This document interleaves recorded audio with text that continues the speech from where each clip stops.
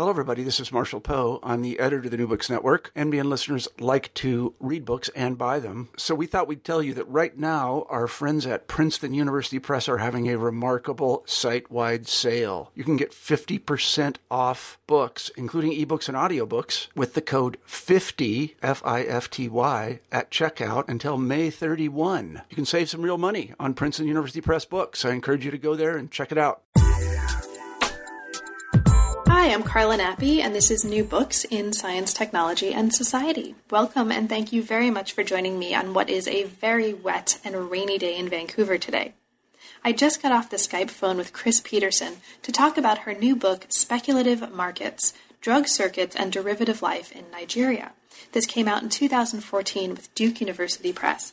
And it's a really interesting study of a very particular market in West Africa, in Nigeria specifically, that looks at the context of pharmaceutical traders and pharmaceutical trade there as a way of opening up how we understand global markets, the ontology of markets, the ways that particular forms of market behavior are shaped by particular historical circumstances, and really how we might take these more nuanced, more rich, more open understandings of how, what, where, and why markets are, and bring those to studies well beyond this particular case study of pharmaceutical markets in Nigeria. It's a really, really interesting story that's very, very careful about the weaving together of the particular pharmaceutical history, the drug trade story and ethnography here, with a really, really, really thoughtful exploration of what it can mean to think with markets. So it's a fascinating story. It was great to talk with Chris about it, and I hope you have a chance to get your hands on the book and take a look, because there's a lot of stuff in here.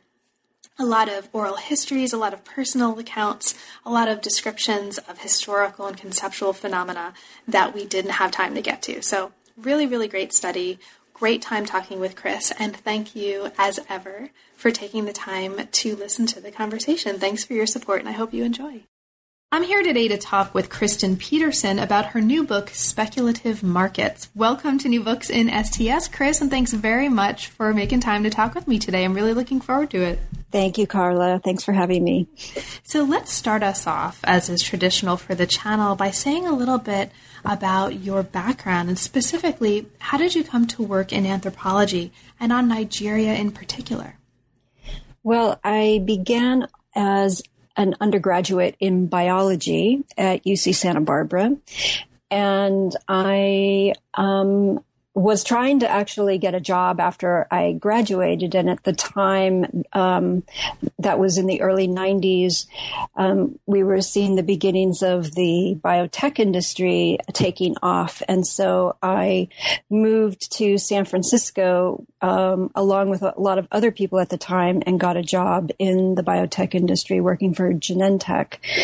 And I got a bit disillusioned there. And, while I was in undergrad, I got very interested in critical theory and feminism and things like this. I was an activist at the time as well. And so after working about a year and a half at Genentech, I switched to get a degree in women's studies at San Francisco State. And from there, I returned back to the science and technology because it was something I had already been long interested in, and decided, I wanted to understand science and technology from a different perspective. And so one thing led to another, and I moved into anthropology after I had done a master's thesis on one of the biotech companies in the Bay Area. And so that's how I got into it. I kind of fell into these different fields and landed very nicely and happily in anthropology. So the book looks specifically at West Africa, and it's about West African pharmaceutical circulation that's integrated into transcontinental trade. So I'm taking that from the beginning of the book. It situates the drug market in Nigeria in the context of what we'll look into later on in the book as speculative capital. Right?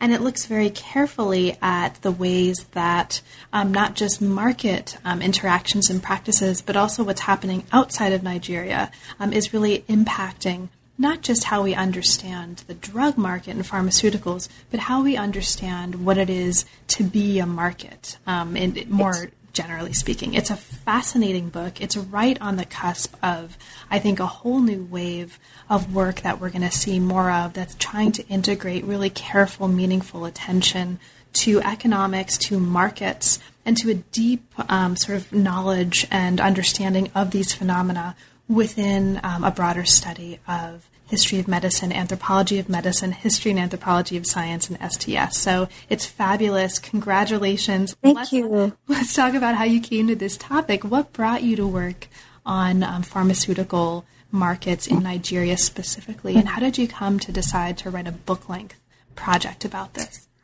After I had done this master's thesis on bioprospecting in 1997, I decided that in anthropology, as a graduate student, I wanted to study bioprospecting. And that actually, at first I thought I would be going to the Andean region to study this because there were a lot of companies that were getting interested in bioprospecting in the Andean region. But then I also discovered there were several graduate students following that trend. And I ended up taking a look at the advice of a friend of mine of what kind of bioprospecting activities were actually happening in Africa. And I looked around and found some very fascinating things going on in the late 90s, early 2000s in Cameroon and Nigeria through some NIH-funded research that was basically led by a team of Nigerians who had pulled together a number of institutions, including the Smithsonian and the U.S. military, to bioprospect.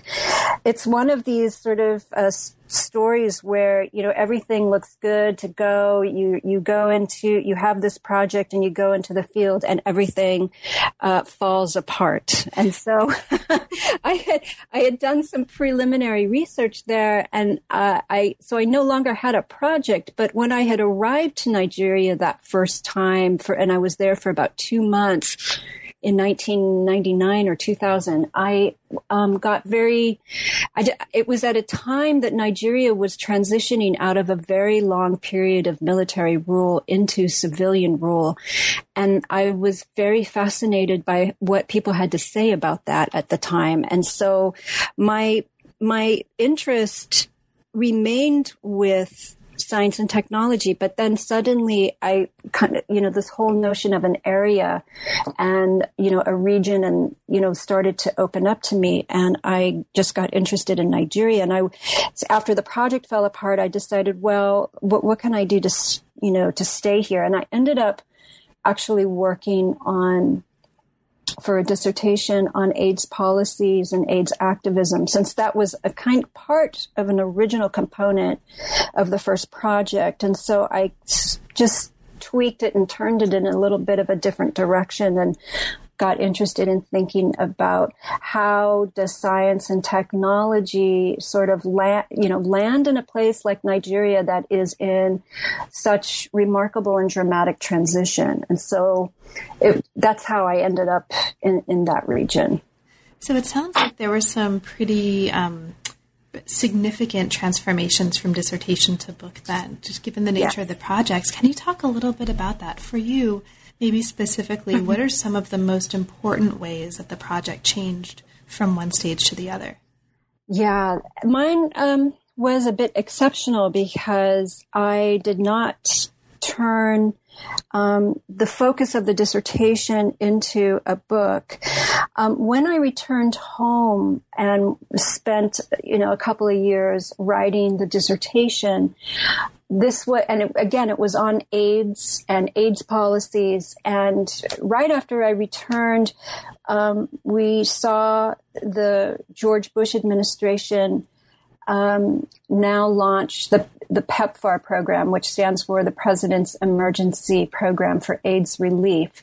And what that program essentially did in relation to my project was everything that I had documented during that year, like, no longer existed after that program was implemented. And so I felt that in order to do justice to the dissertation project, I had to also, start looking at this PEPFAR program. But then when I did, I thought it turned out to be pretty overwhelming. It required a lot. It required a longer term perspective and research project. And given that I was, coming up for tenure, I needed to figure out how I was going to, turn this into a project. So I had one chapter in the dissertation that was about private, drugs circulating in private drug markets. That was not based on any ethnographic research I did, but was based upon the research that a number of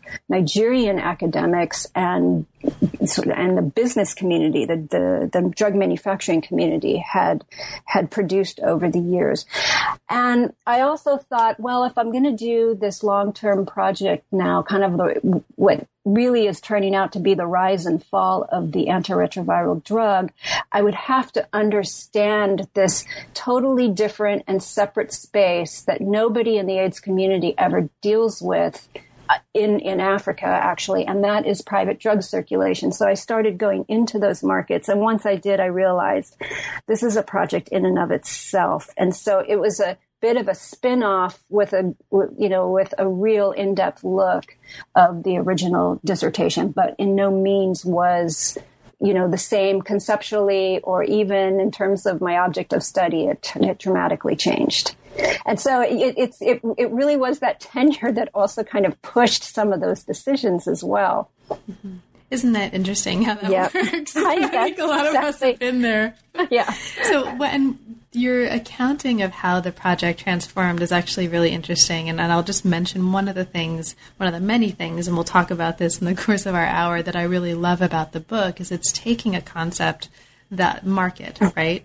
That, right. A lot of people use that word, the drug market, the medical market, and really asking us to explode that notion and get inside of it and think about even, okay, well, what are the assumptions that we're bringing to the notion of market itself? Right. And what happens, when we probe those assumptions and open them up, and we really have to do that in order to be able to talk about anything on a global scale, and also anything local. Anyway, there's lots of fascinating, really, really important stuff that's happening here that I think is potentially extendable well beyond how we understand Nigeria specifically. Mm-hmm. Yeah. It's interesting because one of the reasons why I continue to go to Nigeria is because every time I go, it's a place that really trips up our notions of market, of capitalism, of neoliberalism, of risk, of so many different terms. And what we find in our literatures here about that just doesn't even map on to what I constantly find there. And so in taking the market and what happens there, yes, you're right. One of the main objectives was to constantly unsettle our assumptions about what's happening. But I wanted to also do it in a way that didn't make the Nigerian pharmaceutical market the other, right, of economics. And so that's why I did a lot of work around talking about the way that speculative capital becomes important, that offshoring manufacturing becomes important. The book also spends some time in one chapter in India and China to sort of look at this sort of as an intersecting point between the Nigerian pharmaceutical trade and the brand name industry's global pharmaceutical circulation. And so it was a way of trying to show that, this isn't just some sort of, notion of or rehashing the discourse that Africa is delinked from the rest of the world, but to really show the immense ways in which pharmaceutical trade is integrated to the global drug trade. And so that was, but to also maybe also makes strange in many ways how we understand the market to be working here and how we understand neoliberalism to be working here. So those were ultimately a lot of the objectives to sort of track some of that stuff. And, and in doing so, I also had to look at the ways in which, pharmaceuticals, along with many other commodities, are traveling through these shadow economies as well. And and that becomes also quite important in understanding, what we mean when we say things like generic drugs or illicit drugs or standard or substandard drugs. So, yeah. Right. And this all starts from Chapter 1, right? So Chapter 1 looks at several factors that made it possible for a couple of transformations to happen. We have a transformation of control over the market. So you chart here a transformation in control over national drug distribution that switched from Nigerian pharmacists and North American and European multinationals to Igbo traders from eastern Nigeria and to generic drug manufacturers in China and India. And the major case study here is a place called Idumota Market. I don't know if I'm pronouncing anything. You are. Okay. You are. So Idumota Market, can you introduce that as a space for us in terms of your experience with it during your fieldwork? Idumota Market is located on Lagos Island. The city of Lagos in Nigeria is right on the coast. And it is a city of 20 million people. It's considered it is the largest city in Africa. It is also considered probably one of the most chaotic cities on the planet. And so Idumota is I would say, exemplifies these stereotypes, so to speak. And it's a site where almost all of the secondhand goods that enter into the country, which, makes up the bulk of products that are traded within Nigeria. And so it is the first place where drugs are received, and inside of the market where every single kind of commodity you can imagine is available for sale in this place. And it's a massive market that's basically overlaps in what was one of the real old neighborhoods of the city. And in about 10 square blocks is where pharmaceuticals are traded. About at least $1 million worth of drugs are traded in that market every day. So we're talking about a massive amount. The traders who work in that market, as you pointed out, most of them come from the eastern part of the country. They're Igbo traders. And they essentially are the main traders in the country. So there are, large markets like Idumota. Some are even much larger than Idumota in the country where there are pharmaceutical traders. But what's unique about Idumota is that all of the manufacturers around the globe, whether generic or patented drugs or brand name, I should say, there's not many patented drugs in the country. They sell mostly to these traders. And from there, the traders sell to the rest of the country, traders throughout both Nigeria, as well as to the West African region, and even as far as countries in Central Africa, such as the Congo and Kinshasa. And so it's a very significant place because it's the entry point for the entire wholesale system throughout the region for private circulated drugs. Now, many of these traders actually came to this work as a result of Civil War migration, late 1960s Civil War migration. So what do we need to understand about that, basically, to understand how they came to work in this job, and why that's significant for understanding the pharmaceutical market in Igbo more generally? Yeah.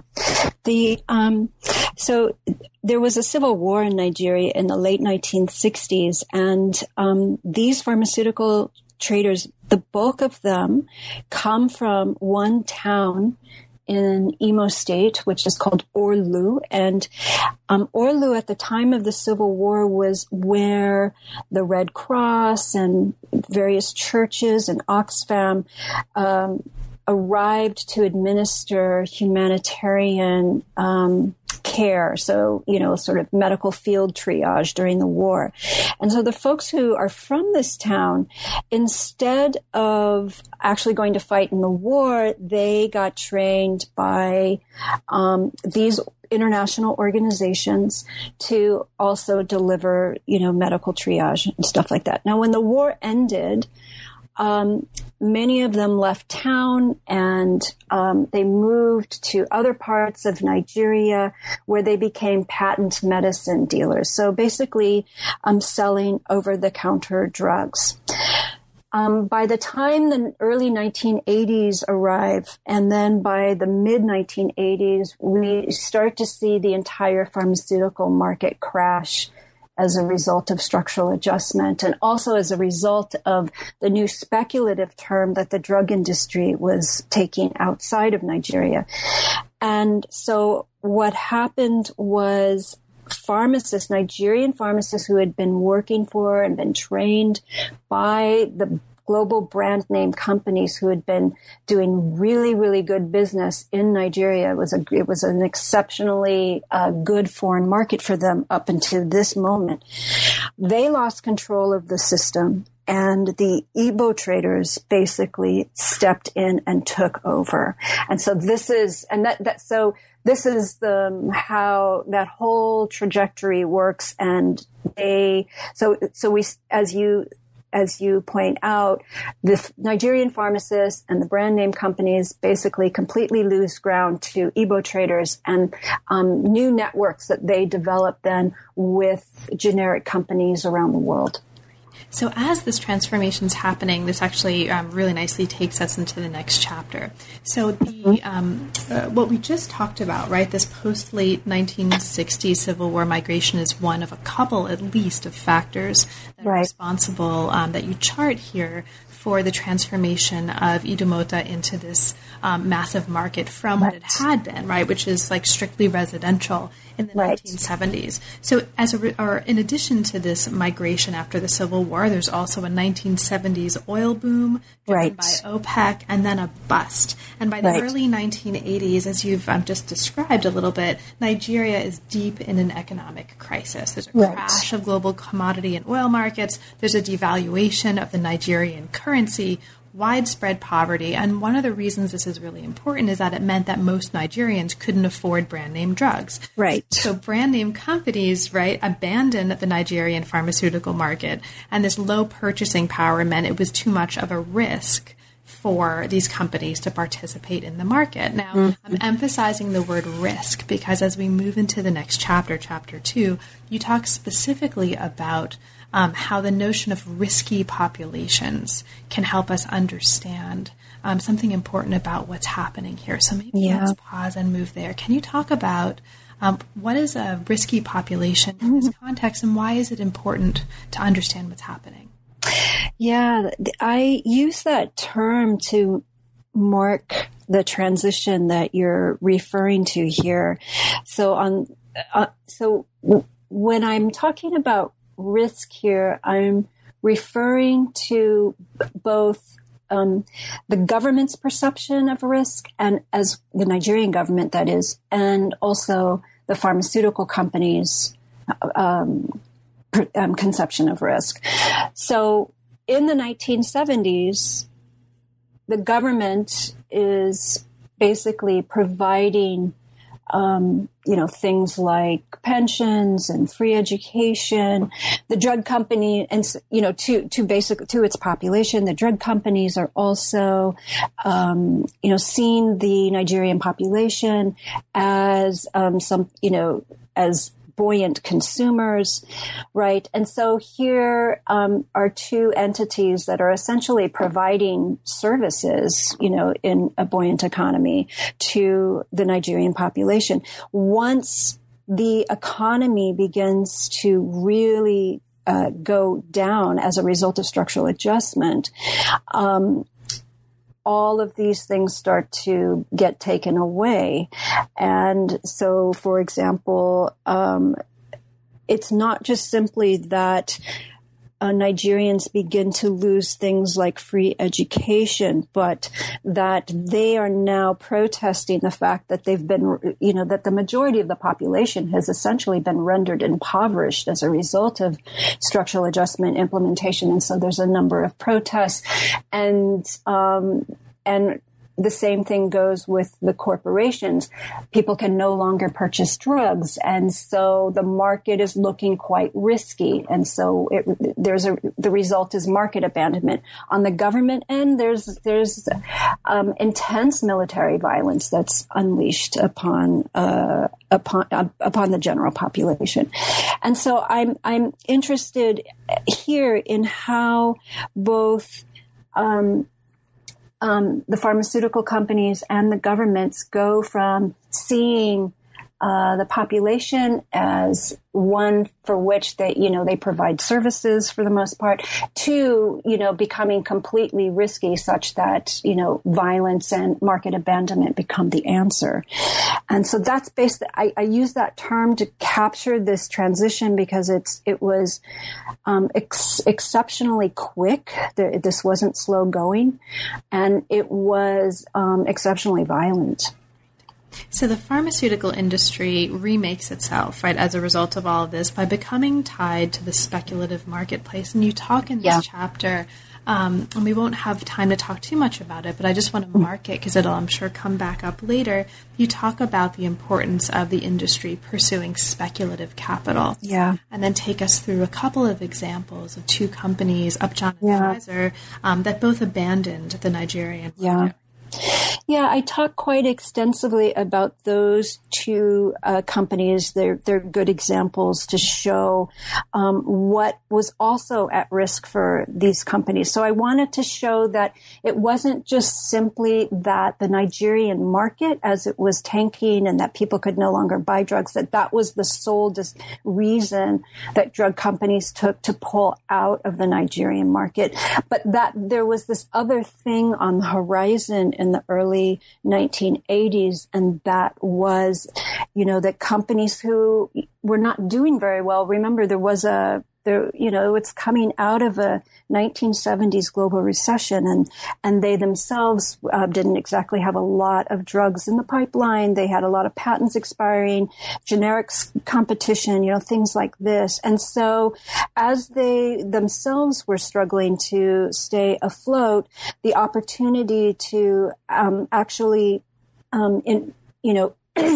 get finance capital from like Wall Street banks, etc., presented itself. And so, and one of the things that so there was a number of sort of factors that were involved in pursuing speculative capital that ultimately led to this consolidation frenzy. Because one of the things that that investment firms said to companies was, in exchange for this finance capital, you're going to have to show short-term gains, which we know that drug companies can't exactly do, because it takes 10 to 15 years to bring a drug to market. And so to actually show short-term gains in terms of not just profits, but rates of growth become pretty impossible. So the way to actually meet those demands was to do things like acquire other companies, merge and consolidate. And so we saw this huge consolidation frenzy that happened in the 1990s. And at the same time that all of those mergers and acquisitions took place, companies were also massively dumping assets, so including entire markets like Nigeria. And the end game was to basically come out on top. And so I show how Upjohn at this time was basically the 9th largest company in the world. Pfizer was number 1. And being the 9th in the world wasn't even enough, because at the end of the day, Pfizer and other companies basically ate Upjohn up. So what I tried to demonstrate was that, the stakes of sort of losing a buoyant population that is buying drugs is also converging with these other higher stakes to stay completely on top of the game in the 1990s, because otherwise you could basically lose everything. So the point in that chapter was to show the ways that both structural adjustment and speculative capital become completely important to how the drug companies make decisions about abandoning the Nigerian market. Great. Thank you so much. Now, as we move through this story, we move through the brand name market crashing in the 1990s. Now, this results in a drug scarcity problem, and this prompts new actors to step in. And you talk in Chapter 3 in a way that we won't have time, again, to talk too much about, but I just want to mark because it's important to understanding the sort of global reach, right, of this story. This prompts Nigerians involved in the international narcotics trade to build a new generic market, which attracts Asian pharmaceutical firms. And so there's a whole part of this story that's about China and India and beyond, and the ways that they are intimately and integrally enmeshed in what's happening in Nigeria. Yes. So one of the things that's happening, though, as well in this chapter is a consideration of markets.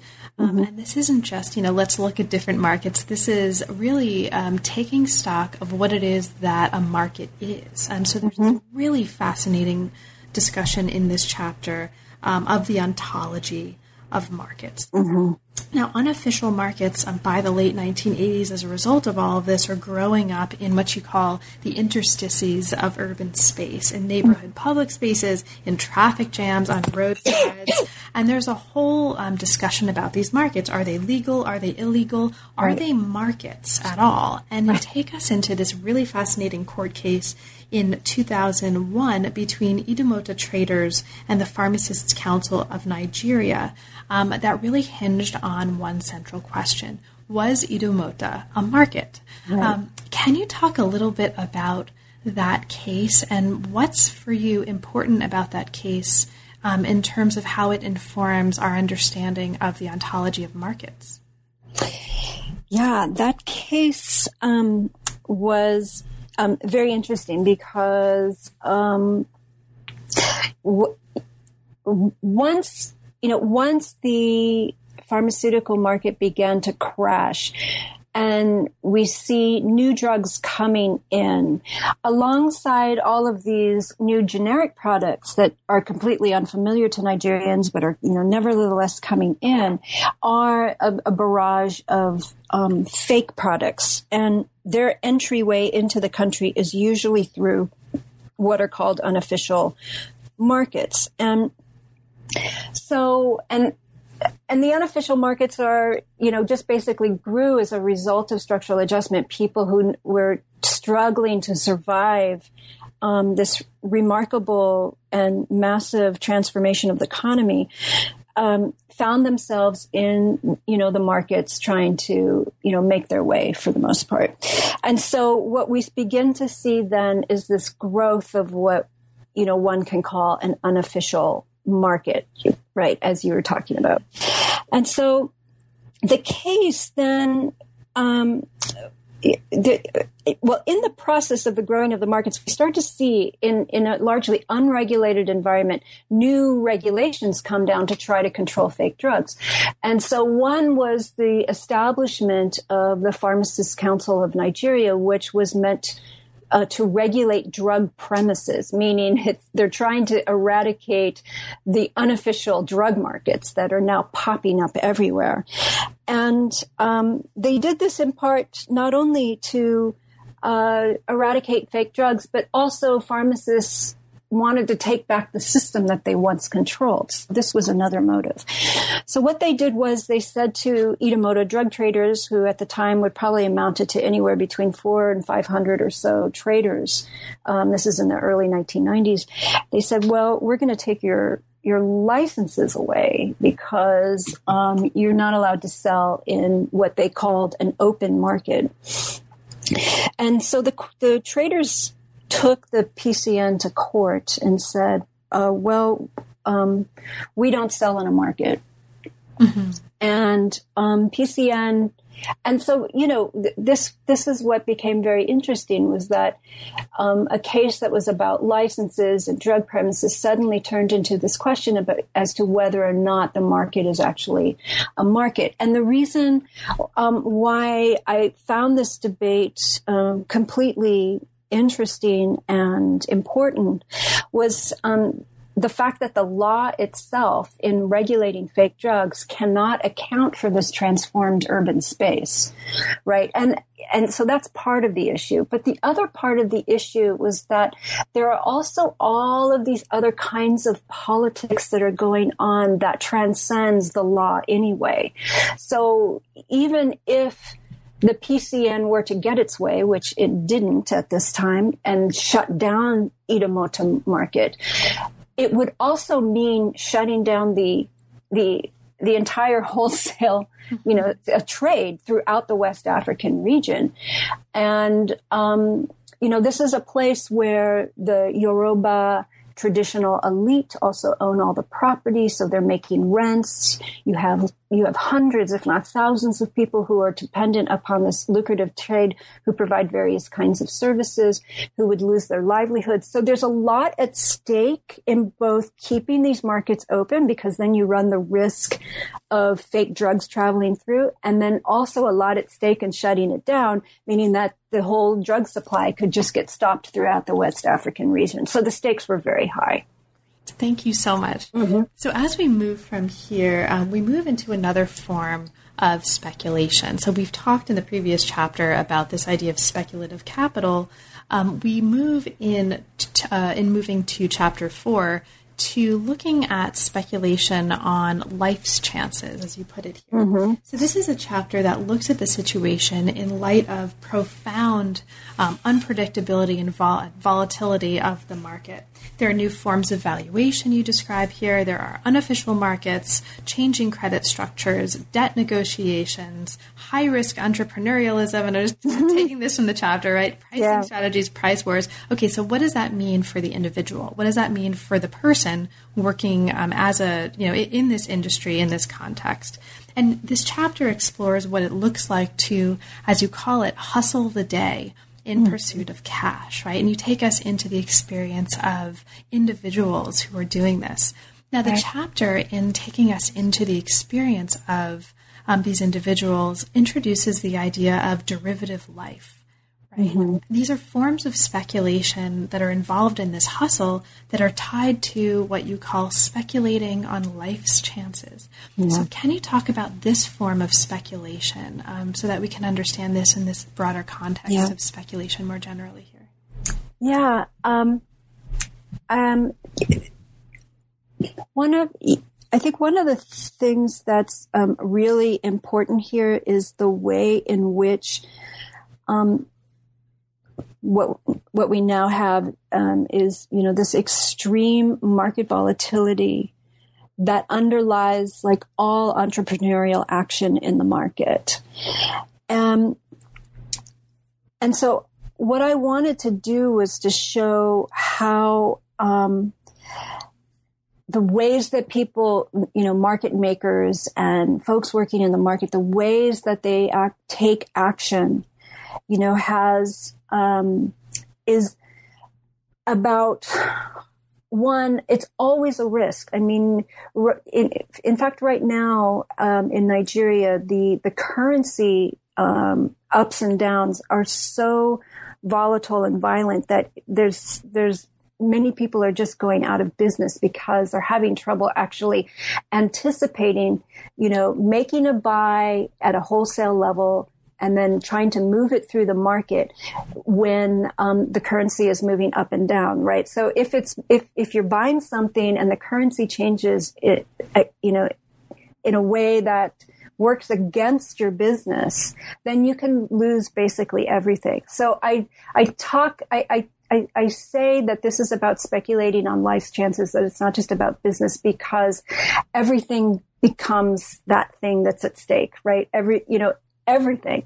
And so one of the things that I do in the book is describe how various, folks who have been trying to deal with this business for a long time, operate and try to, create situations where it's like, all right, I'm going to buy and sell this very sure thing that, Nigerians will buy. And then they might think about taking risks on something else. And what this ends up doing then is, reproducing a particular kind of drug market structure that ultimately doesn't match up with, basically human needs. And so I got very interested in this struggle to survive, the way that the struggle to survive actually then creates these market conditions that are not so good for consumers at the end of the day in terms of their health needs. And so it's just another example of thinking about, really what is a market at the end of the day, right? That we're very used to thinking about markets as these things, where supply and demand are matching each other in some kind of even way, when in fact, the market is just used as this tool for people to actually try to survive the day.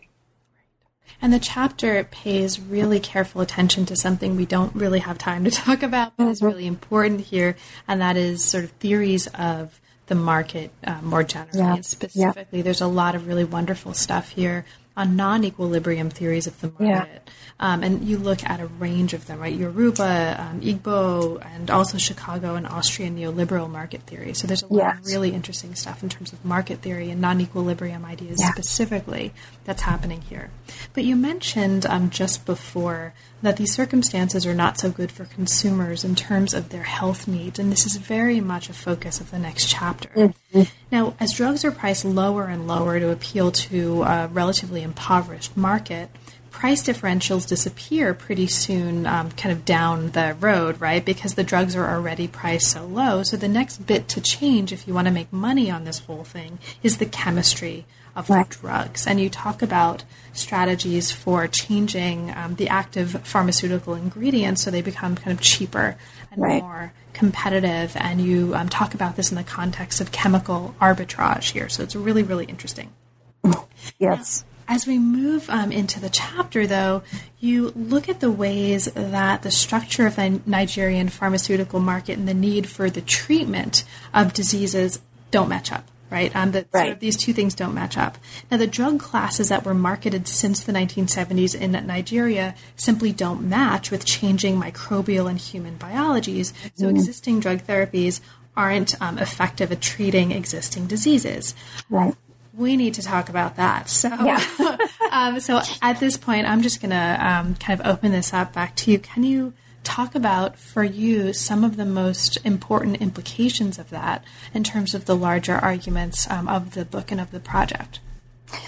Yeah, I think that when we talk about access to drugs for various kinds of neglected diseases, or access to drugs that are usually expensive for, diseases like HIV and et cetera, that I think in the past, the biggest debate has revolved around like patents and price and stuff like that.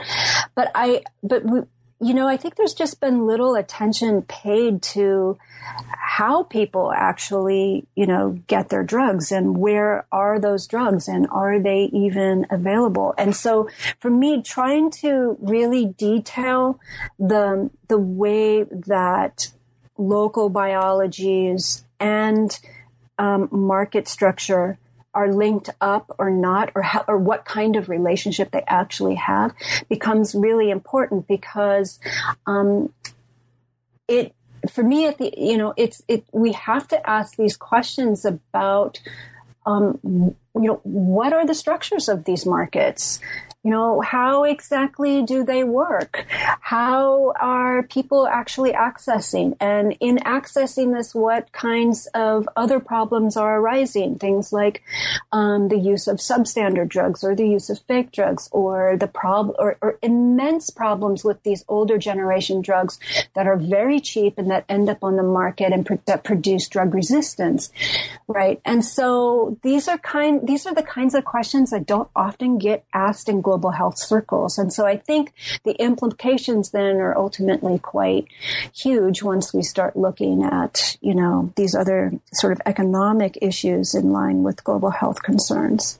You talk about some of these problems specifically in terms of understanding these dynamics of drug resistance and also market structure as a social life of bioequivalence. You talk about a dream of bioequivalence. Right. This is really fascinating. Can you just explain what that means for listeners? Yeah, it's a very simple, sort of idea that that there's a perception, in that part of the world where,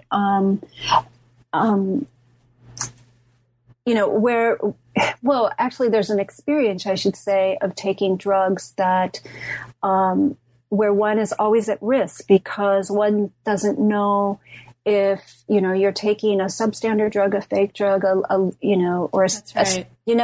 you just don't really know, even if it's coming from the manufacturer.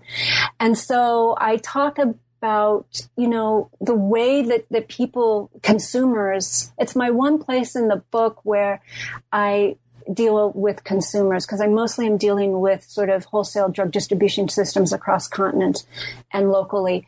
And it's just this thing where people just, they imagine the pharmaceutical metropole to be something very different, right? Where we're all getting our good drugs and it's just not wanting to deal with this anymore. And it falls into a more generalized kind of, precarity in life. And, so, a social life of bioequivalence is about that. But the way that I enter into talking about it is to think about the sort of the openness or the flexibility of markets alongside what a number of STS scholars have talked about, the openness of chemistry and the ways in which those two things really need to be thought together, because it is the market structure that actually produces or gives rise to these variations in drug chemistry. And so, I take that and swing it back into, consumers' dreams of having some safety in the drug supply.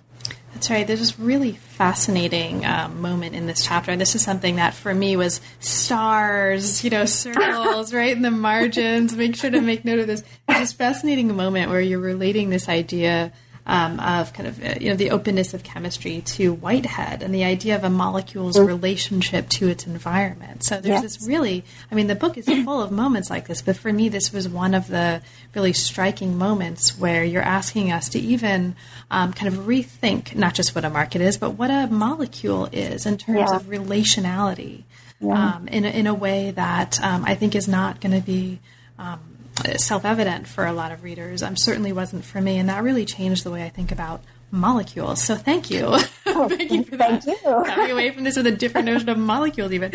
Okay, so as we move into the book and we move into the next chapter, we move into a chapter that looks at the processes through which new types of monopolies are arising in the context of this international pharmaceutical industry. So there's this new speculative market, right? And you describe the ways in which there's new debt, intellectual property, and drug marketing regimes that are implemented in the context of this speculative market connection in the 1980s. So there's a lot going on in this chapter that I'll just name, and I'll ask you to talk about maybe a bit of it. So you talk about the ways that pharmaceutical marketing strategies shape how drugs are distributed in West Africa, and you take us into the process of the kind of selection of which drugs to distribute in the region by medical representatives. So listeners who are particularly interested in that can turn to the early parts of Chapter 6. But then there's this discussion of intellectual property law. Now, this is super fascinating. Now, in this discussion more generally of intellectual property law and patents specifically, you remind us that people have argued that patents have been responsible for poor people's lack of access to drugs. But here, this doesn't really work because in Nigeria, patented drugs aren't marketed there in any kind of a widespread way, right? And by this point in the book, we have all this background to help us understand that, right? How it came that way. So instead, brand name manufacturers are not after patents. They're instead after monopolies across markets, which you don't need a patent for. Right. So can you talk a little bit about that? What's important about that for the larger implications of this story? Yeah, I wanted to, I think for many of us in the 1990s, we thought that the patent was the thing that we needed to focus on. But once I started to understand how this market works in Nigeria, excuse me, I was just, I couldn't figure out how to explain intellectual property law when, in fact, there are no drugs that are marketed, no patented drugs that are marketed in the country, with a few exceptions. And so my aim with that was to sort of talk about, and what is going on here with intellectual property law? And so I went back to IP law and started to ask, well, what is the thing that facilitates, monopolies in terms of on the one hand, you have a manufacturer's monopoly and then you have a consumer. What is the thing that gets those monopolized drugs to the consumers? And it's the market. And so I go through and as you've mentioned in the book, I describe the way that market basically disappeared. So if the market is disappearing here and it doesn't actually exist, a patented market to distribute drugs, then what can we say about intellectual property law? One of the things I was trying to also get at too was to look at how, going back to price. I mean, there's throughout the book, I talk about how important price becomes in drug circulation, and that a monopoly can be had simply by, on the one hand, you've got sort of mid-range markets like India and Brazil, which are quite strong because they have pharmaceutical manufacturing that can challenge patented and brand name drugs. You don't have that in Nigeria, right? And so one of the strategy for those mid-range markets are to basically get a patent and challenge the global companies, right? So that's why it works in that way in India and Brazil and other countries like that. But in a place like Nigeria, where you have manufacturers who are really only making like anti-malarials or pain relievers like aspirin and paracetamol and things like that, they can't challenge the companies. And so the strategy there to maintain price across markets then is to simply not market the drugs. And so this is why you see a huge absence of cancer drugs, of HIV drugs. Where they do circulate are on like the foreign donation market. So this is where also the global health comes in, because, or the global health kinds of programs, whether foreign or domestic, come in, because that's where those patented drugs then circulate. They don't ever circulate on the private market. And I would venture to say not only in Nigeria, but throughout Africa. And one of the reasons for this is to, especially in Nigeria, and this was told to me by marketers working in the country, is that they do not want patented drugs circulating in a market at a low price, and that could easily be smuggled back into Europe, because it would undercut those prices in Europe. And so the idea here is that when those patented drugs do come into the country, and they might land in a few pharmacies, they are actually more expensive than the drug prices in Europe. And the whole point of that is to discourage any smuggling back into the European market, which they'll do anything to protect. So, and then I did introduce debt, and I'll just mention briefly, the issue of debt regime becomes important because it does manage to wipe out the competition from ever challenging the brand name pharmaceutical industry, which I would say the Nigerian manufacturers had a chance to do in the 1970s, but structural adjustment managed to sort of level that opportunity for them. So you're right, there's a lot going on there, but the idea was to show how debt and how intellectual property are working together, and also specifically with intellectual property to just show that it's not that the patent that matters, but that a strategy to obtain a monopoly is going to be different across markets. But the key here is to protect the price integrity, especially in Europe and North America, where those markets matter the most to the industry. So thank you so much, Chris. So we're almost at the conclusion of our conversation, but we're certainly at the conclusion of the book. Now, there's some wonderful stuff happening in the conclusion. You take us on a trip with you and a friend to a laboratory, right? Zenrex, which is not the real name, right? But it's the name of Zenrex Laboratories. We meet some really interesting people who have a sense of enthusiasm, and it seems like optimism about the future. So that's a really wonderful part of the first bit of the conclusion. And then you remind us later on in the conclusion what the book is not, right? The book, this is not a story of big bad wolf corporations that are greedy, right? I mean, this is not a story that's in those terms. In fact, it's asking us to avoid explaining what's happening and understanding what's happening in terms of corporate greed, and instead to think about structure, to think about, as you put it here, the structural logics of pharmaceutical capital through which corporate practices can be understood. Greed's built into the system itself, and actors are negotiating the constraints of this structure and the constraints of these market conditions.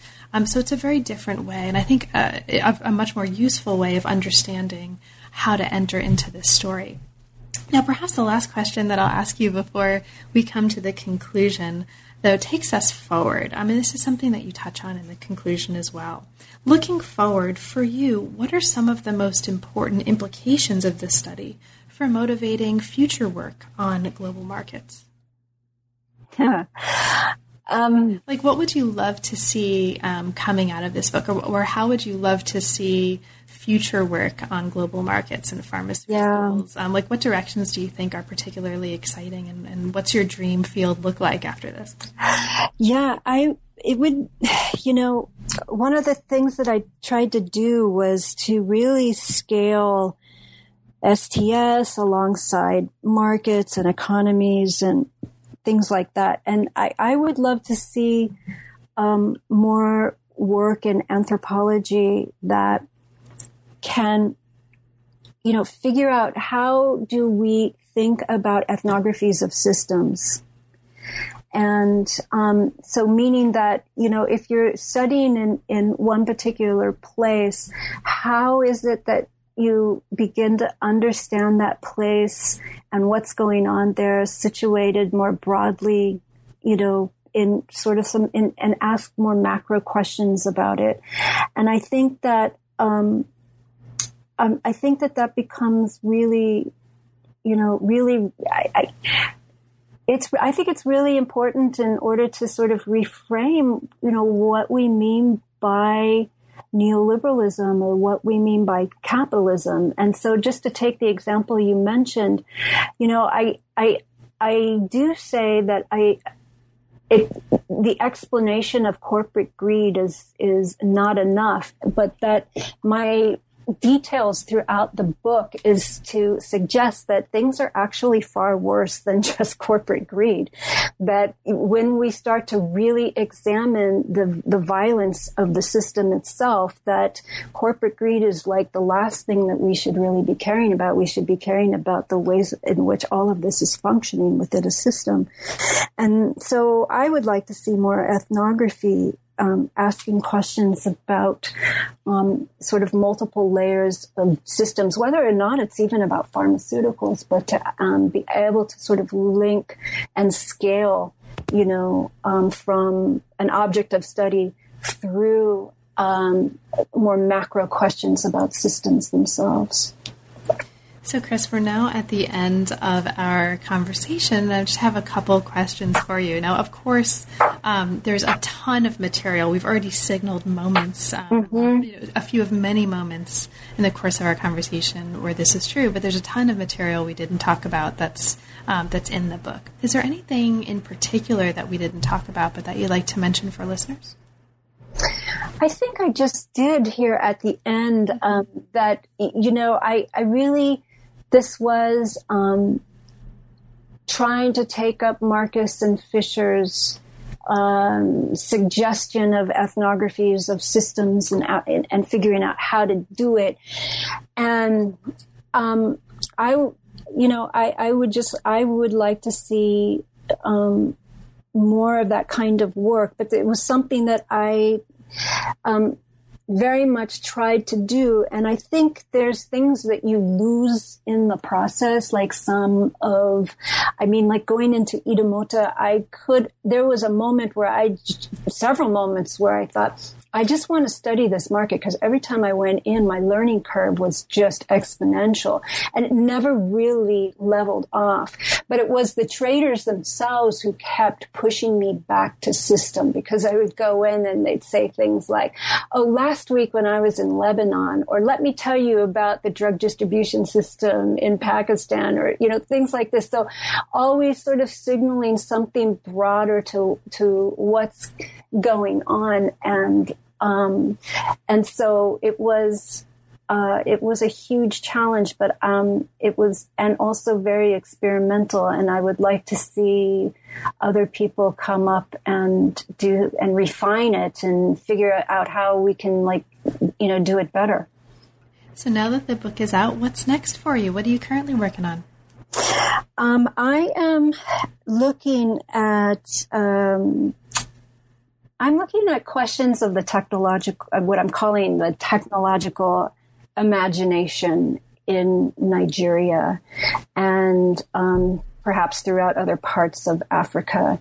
And what I mean by that is I've been talking to and interviewing scientists for well over a decade now, and I'm trying to make sense of some of the things that they have to say about their work, including most of them who see their work as acts of social justice, and also who sort of speak as if they're coming out of that vision of African independence and the African liberation. And so I'm interested in thinking about sort of technological imaginations alongside these histories of African liberation. And so we'll see where that goes. Well, best of luck with that work. And thank you so much for talking with me about this one. It's really been a pleasure. Thank you so much, Carla. I appreciate it. You've been listening to New Books in Science, Technology, and Society. Thanks for joining us, and we'll see you next time.